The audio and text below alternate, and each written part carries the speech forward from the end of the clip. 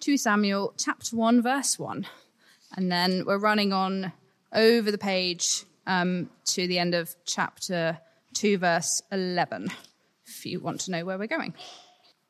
After the death of Saul, when David had returned from striking down the Amalekites, David remained 2 days in Ziklag.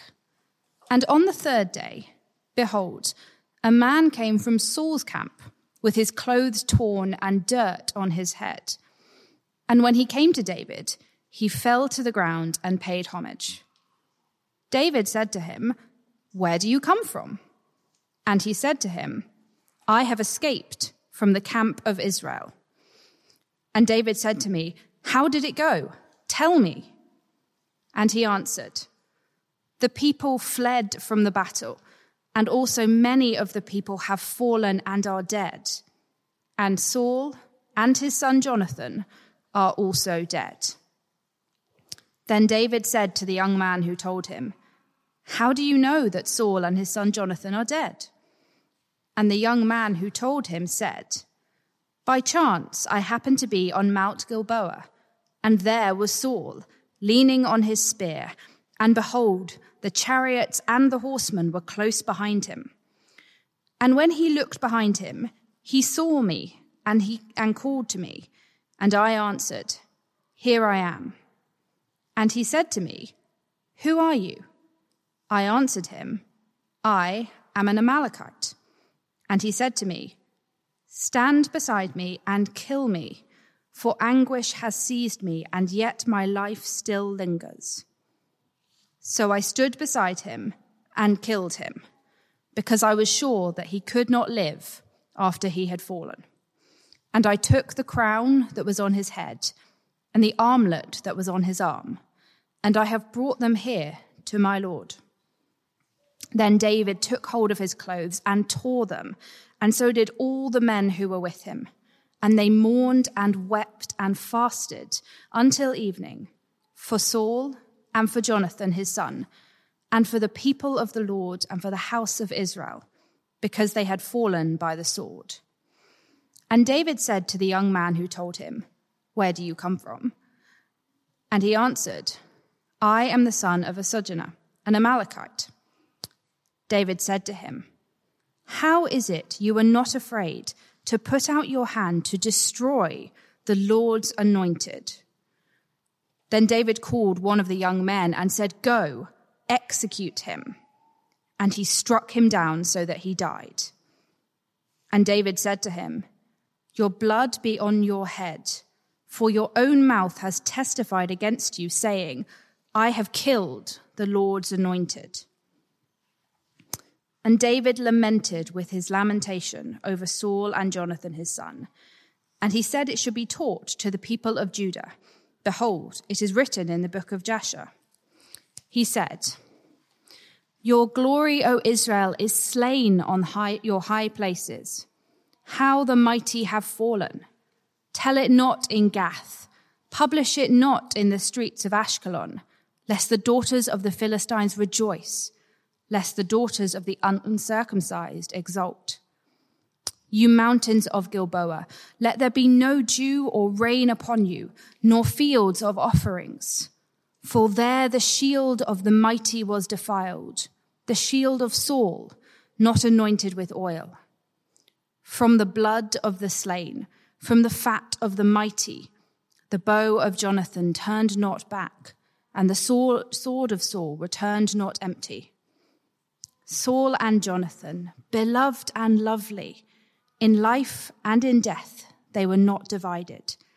They were swifter than eagles. They were stronger than lions. You daughters of Israel, weep over Saul, who clothed you luxuriously in scarlet, who put ornaments of gold on your apparel. How the mighty have fallen in the midst of the battle. Jonathan lies slain on your high places. I am distressed for you, my brother Jonathan. Very pleasant have you been to me. Your love to me was extraordinary, surpassing the love of women. How the mighty have fallen, and the weapons of war perished. After this, David inquired of the Lord, "Shall I go up into any of the cities of Judah?" And the Lord said to him, "Go up." David said, "To which shall I go up?" And he said, "To Hebron." So David went up there, and his 2 wives also, Ahinoam of Jezreel and Abigail, the widow of Nabal of Carmel. And David brought up his men who were with him, everyone with his household, and they lived in the towns of Hebron. And the men of Judah came, and there they anointed David king over the house of Judah. When they told David, it was the men of Jabesh-Gilead who buried Saul, David sent messengers to the men of Jabesh-Gilead and said to them, "May you be blessed by the Lord, because you showed this loyalty to Saul your Lord and buried him. Now may the Lord show steadfast love and faithfulness to you, and I will do good to you because you have done this thing. Now, therefore, let your hands be strong and be valiant, for Saul your Lord is dead, and the house of Judah has anointed me king over them." But Abner, the son of Ner, commander of Saul's army, took Ishbosheth, the son of Saul, and brought him over to Mahanaim, and he made him king over Gilead and the Asherites and Jezreel and Ephraim and Benjamin and all Israel. Ishbosheth, Saul's son, was 40 years old when he began to reign over Israel, and he reigned for 2 years. But the house of Judah followed David. And the time that David was king in Hebron over the house of Judah was 7 years and 6 months. Do you know that feeling of sunshine on your face? You know, the warmth on your cheeks, sun heating up your skin. The world feels easier, better, warmer, lighter somehow. Sorry, I just realized we're in January and we're in St. Peter's of all places. The sunlight, it's when the sun shines without any clouds in the sky. But it really is the loveliest feeling, isn't it? Loveliest feeling. It's somehow comforting. I actually heard a really long podcast explaining the science of why it is so good. I'll spare you all the details, mainly because I don't really understand it. But the science even says there are all sorts of reasons for that feeling. Ask me about that later if you'd like to know more. But why am I telling you this? In a nutshell, that feeling of sun on your face, it's David's way of describing the big purpose of Samuel. This storybook of Samuel is teaching us what it is like to have a good king ruling over us.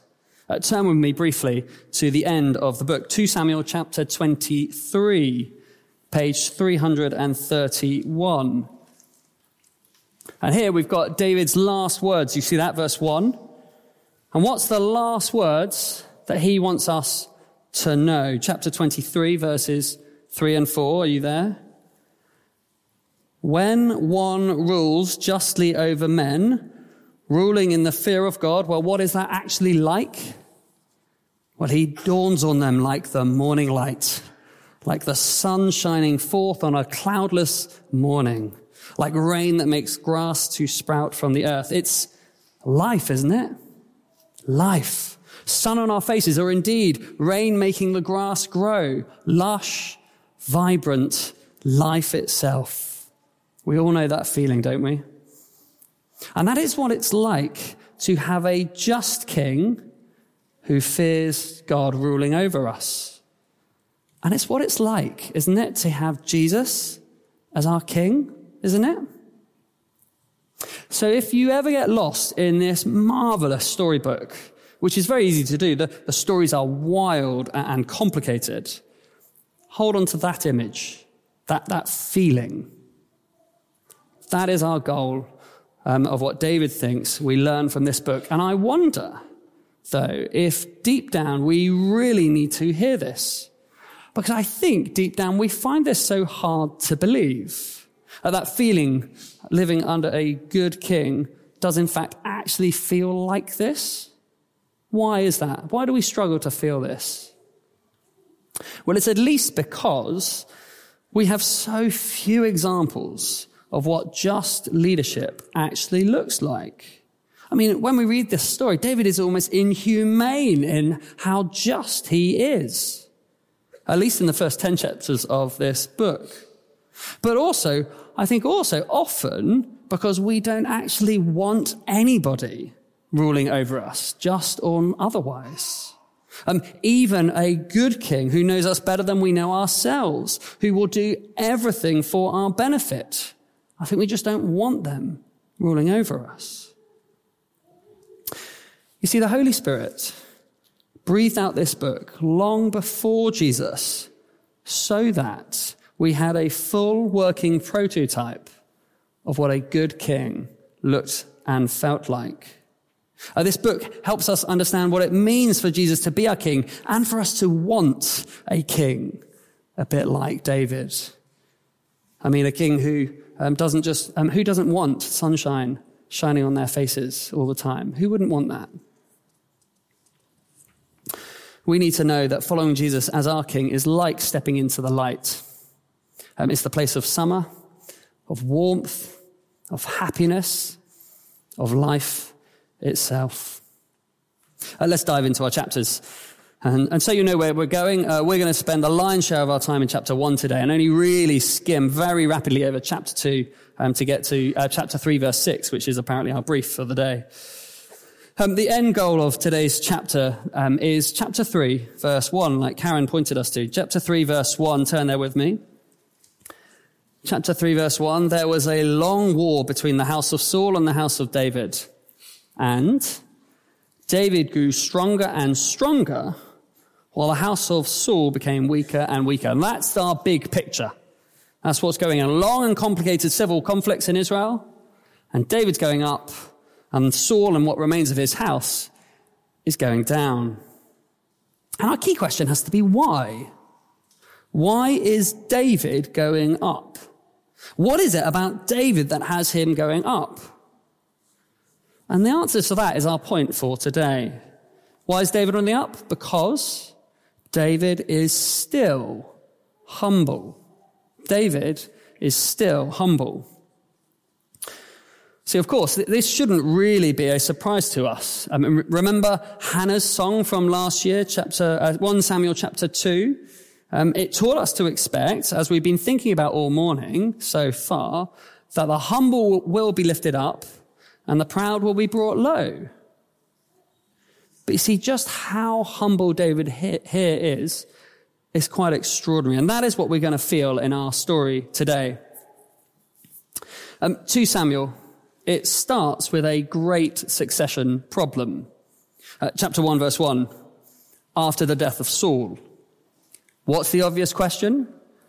Who next? Who will take over from Saul now he's dead? Who's the next king? We know from 1 Samuel that God has anointed David. That happened some 16 chapters ago, believe it or not. And the full takeover of Saul's throne doesn't happen until chapter 5, verse 3, which, by the way, is a total of 7.5 years away.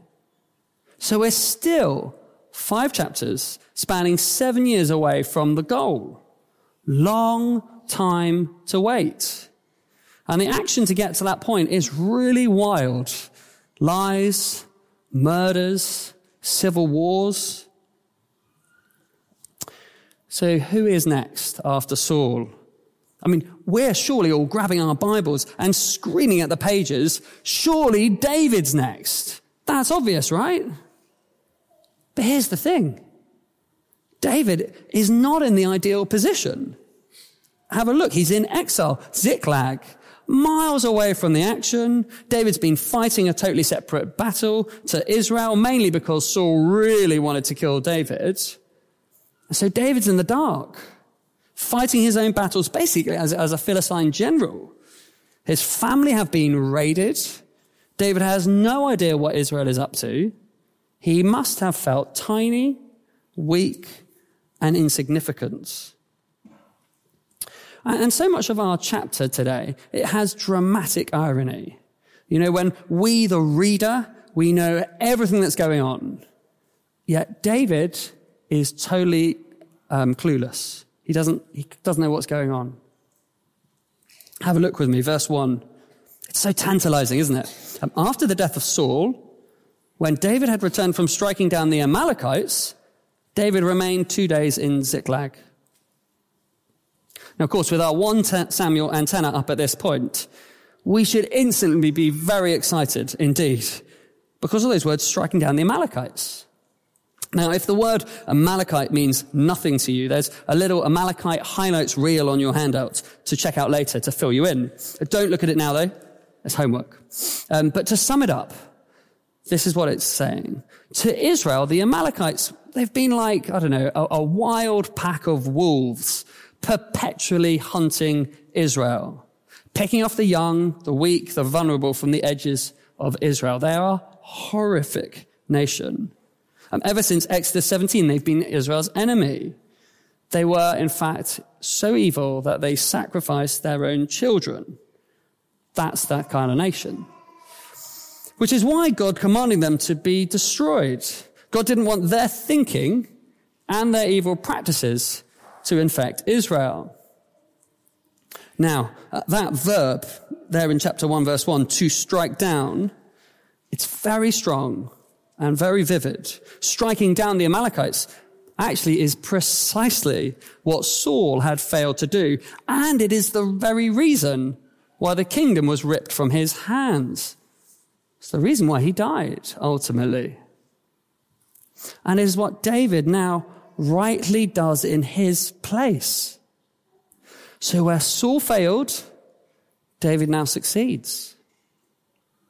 Yet nobody on the ground would have even noticed David's victory. But it was reality. And there's far more dramatic irony to come. See, it took 3 days before word could even reach David of Saul's death. But then, fortunately for David, a strange man comes along. And here's our main story for the day. Verse 2, the stranger. The stranger's a total mess, isn't he? Clothes torn, dirt on his head. He's in mourning. This could be big news. And suddenly, the stranger becomes strange news delivery man. News which he is intent personally to tell David. We might wonder why that is. But first, he pays homage to David. Quite right too. David is anointed king. And David asks the very obvious question. Where do you come from? Stranger delivery newsman informs him, I have escaped the camp of Israel.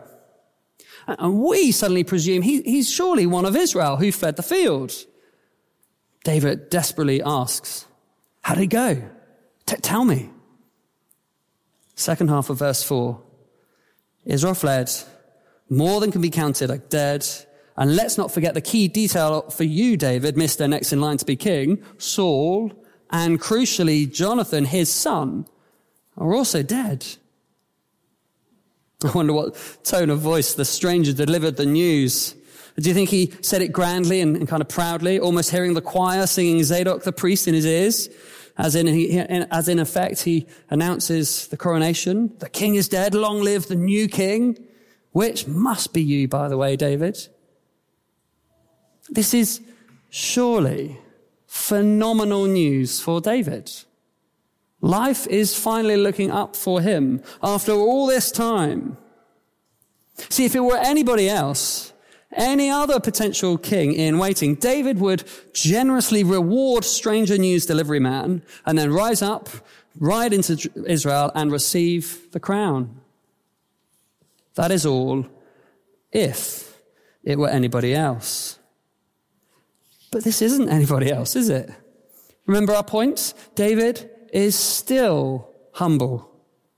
He won't grab hold of power, even when it's gifted to him like this. This is David, slow to seize the throne, David. Humble, kind, and trusting God in all matters, David.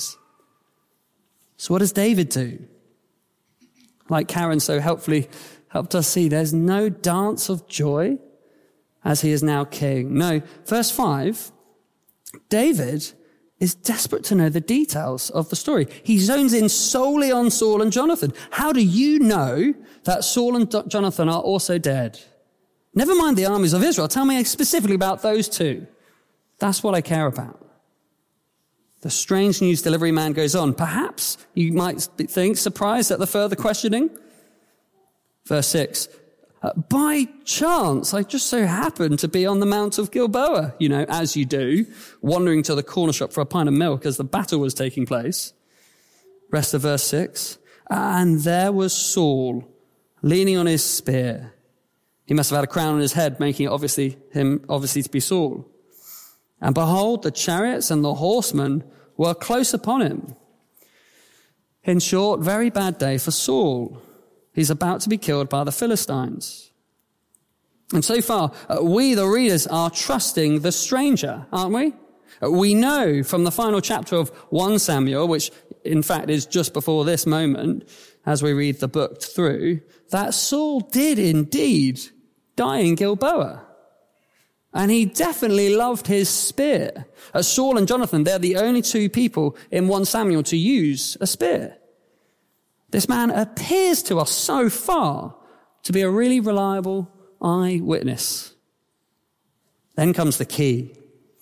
Strange news delivery man reveals himself to David and to hypothetical Saul. And it's a very poignant moment. And here there's more dramatic irony. Because as readers, we know from 1 Samuel 31 that this is where the story diverges from the truth. It's like we can see the trap that David could now fall into, and David wouldn't even know it. How could he know? The tension is palpable. And of course, like all great lies, strange news delivery man, he sticks as close to the truth as he possibly can to make it believable. We know that stranger news delivery man wasn't there being asked by Saul to put him out of his misery and perform effectively euthanasia. That was his armor bearer. We know that Saul definitely didn't want anyone uncircumcised to kill him and inevitably mistreat his body. We know, too, that his armor bearer even refused to do this euthanasia as he didn't want to be killed because he didn't want to kill the Lord's anointed. So Saul had no other choice but to fall on his own sword. But David has no idea at all of that happening. Verse 8, who are you? I am an Amalekite. With the stranger's identity now revealed, David's jaw would surely have been on the floor. So should ours. And David's just finished killing them from verse 1. And as if that immediate jaw-dropping reveal wasn't enough, the Amalekite just dives into verses 9 and 10 as he confesses to killing Saul, and he even produces the crown and the armlet to prove it. What a fool he was. He was a liar. What actually happened with strange news delivery man, we will never really know. He certainly lied, that's for sure. And it's not hard to imagine this lone Amalekite chap potentially hiding in the bushes, seeing if he can gain a buck or two from those who get killed and their possessions. And he witnesses maybe the real events of Saul and his armor bearer, as described in 1 Samuel 31, even if he couldn't actually overhear the conversation. And so before the Philistines' pillaging began the next day, you can imagine the Amalekite chap grabbing hold of the crown and the armlet and thinking to himself, probably worth quite a few bucks in this, maybe I should take them. But then he thinks, you can speculate to accumulate, you've got to speculate to accumulate, so he runs off and he thinks, I can hand the crown to David, and expects a whopping great big reward for being the news delivery man. And you can just imagine as he ran for 2 days to find David, daydreaming of being showered a hero for killing Saul. Little did he realize that David would not respond like any other contender for power that we or he might imagine. See, David's first act as the new king could so easily have been to reward a lying Amalekite for killing the Lord's anointed. Any other potential king would have done just that. But David is still humble. still humble, meaning he won't snatch for power and the throne. David's first kingly act is to kill God's enemies. And then, rather than trying the crown on for size, David goes straight for the black tie funeral attire of his day. Verse 11, David took hold of his clothes and he tore them. All his men followed suit. I mean, what a sight. Every man now topless. Verse 12, and then they spend the rest of the day mourning, weeping, and fasting. Who says real men don't cry? And David gives the Amalekite his, reward, as David later describes it in chapter 4, by having the Amalekite man killed. Why though? Verse 14, how is it you were not afraid to put out your hand to destroy the Lord's anointed? David won't lay a finger on Saul the king because God anointed him. He knows the consequences of such a move. David does the exact opposite of what we might expect. He honors the throne, protects Saul at all costs, even avenges Saul when the lying Amalekite confesses to killing him. See, you can't take advantage of this sort of humility in a leader. He'll always do the right thing. He'll always do the right thing. And notice how David is so profoundly moved in his mourning. Just look at this lamenting song that he sings. And that he wants the whole of Judah to know the facts as well, verse 18. And it is quite the lament, isn't it? And it does at least two things for us. Two things. Firstly, it describes the reality of Hannah's prayer coming to fruition. Did you feel that happen? How the mighty have fallen. It's the refrain of the lament. 3 times it comes, verse 19, verse 25, and again verse 27. And it's what God said would happen, and it has now actually happened. And that's a good thing. The mighty, they need to fall. But it's also, secondly, about David's genuine feelings for Saul and for Jonathan. David is really broken by this. This is real, heartfelt lament. See, David, he was loyal to Saul. Saul was David's king, his commander, and his friend. And despite the continuous murder attempts and the manhunt for most of his life, that never changed for David. He was that loyal to him. And in contrast, Jonathan was loyal to David too. That is so very clear, isn't it? Though you might also notice just how imbalanced this song is. Did you feel that when it was read to us by Elsa? Verse 25 is where the song should finish, isn't it? Ending nicely with the refrain coming back, and it would have topped and tailed it really nicely. That would be what we'd expect. But it's like David just can't shut up about how much more wonderful Jonathan is than Saul. I mean, look with me. Look at verse 23. 23 describes both Saul and Jonathan together, and he says that they are beloved and lovely. Great words. But then in verse 26, speaking just of Jonathan, those words get multiplied over and over. Very pleasant have you been to me. Your love to me was extraordinary, surpassing the love of women. See, notice the last word on Jonathan that David wants the whole of Judah to remember is this: how much Jonathan loved David. Now, we might find that a bit surprising, a bit self-centered maybe from David, maybe less humble perhaps. Did David really write this funeral song to revel in how much Jonathan loved David himself?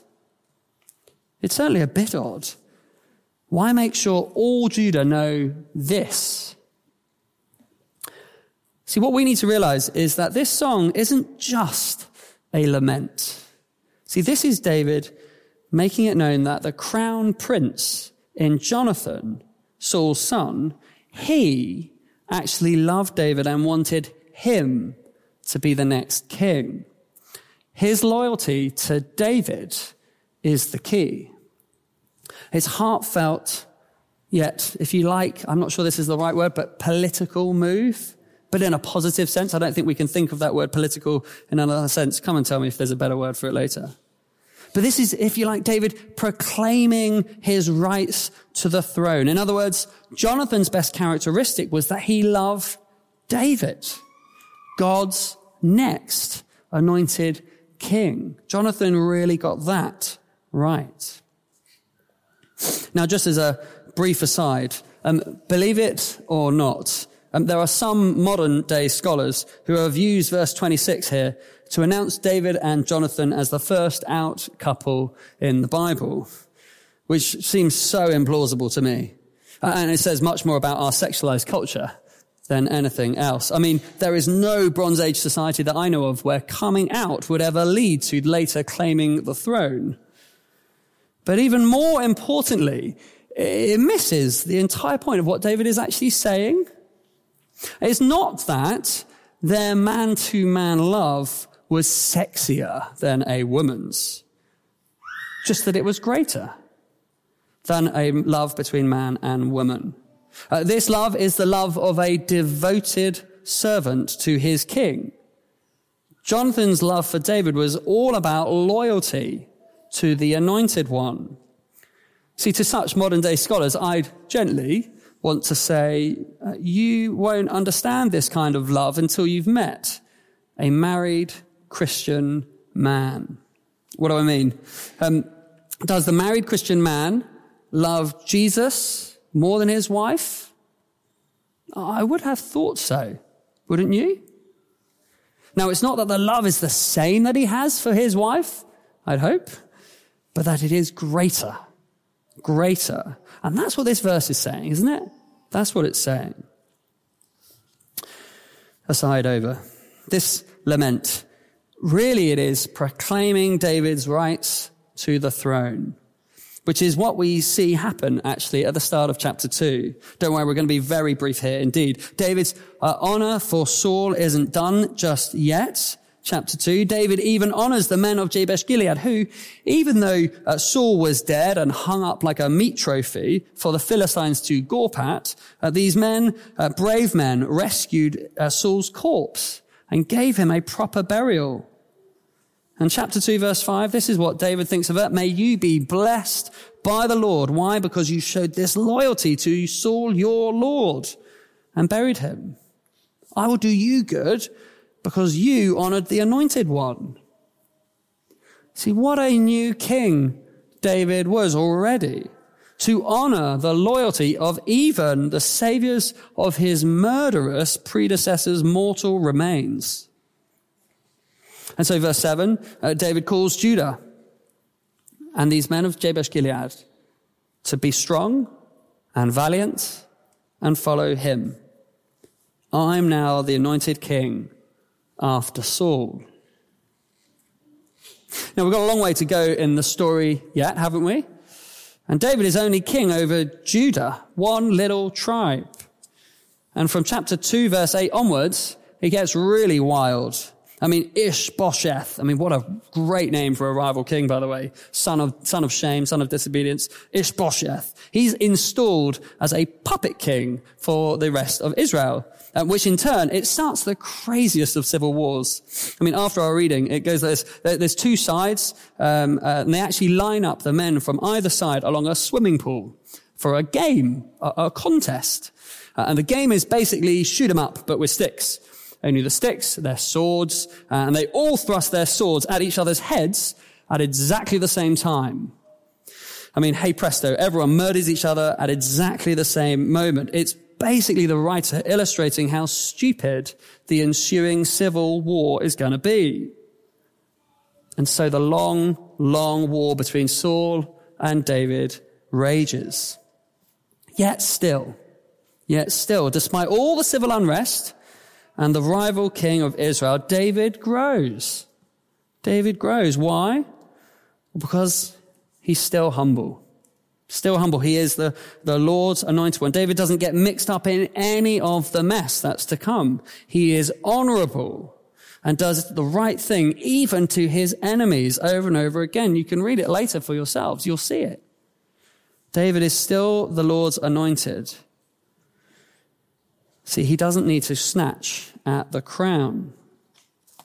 David still knows that God is the only one on the throne, eternal, and he trusts his timing. So as we come into land, what have we seen today? We've seen David growing stronger and stronger. Why? Because David is still, after everything that's happened to him, humble, slow to grab power, quick to honor his enemies, always trusting the Lord, inquiring as to what to do next. What should I do next, Lord? Is basically his refrain through these chapters. Why? Why does it matter that David is still humble? Why does that matter? Why does God want a humble king to rule his people? Well, David is a good king because he's humble enough to know that only God is on the throne, even when he himself is on the throne here. Humility, you see, is the key to never disobeying God. I wonder if you've ever thought about that.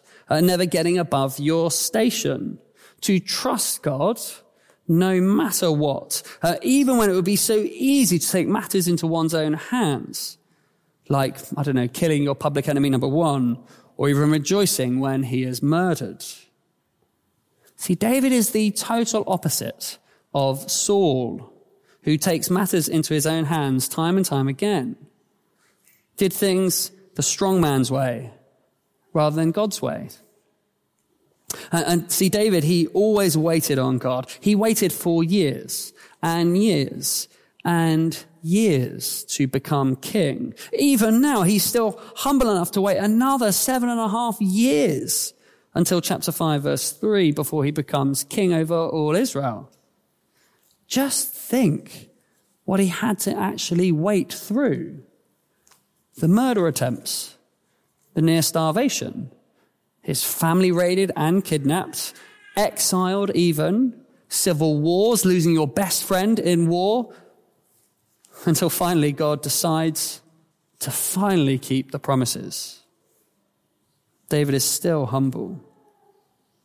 See, putting power into a king, that isn't actually a problem, really. It just puts a lot of weight suddenly on the shoulders of that king not to abuse such power.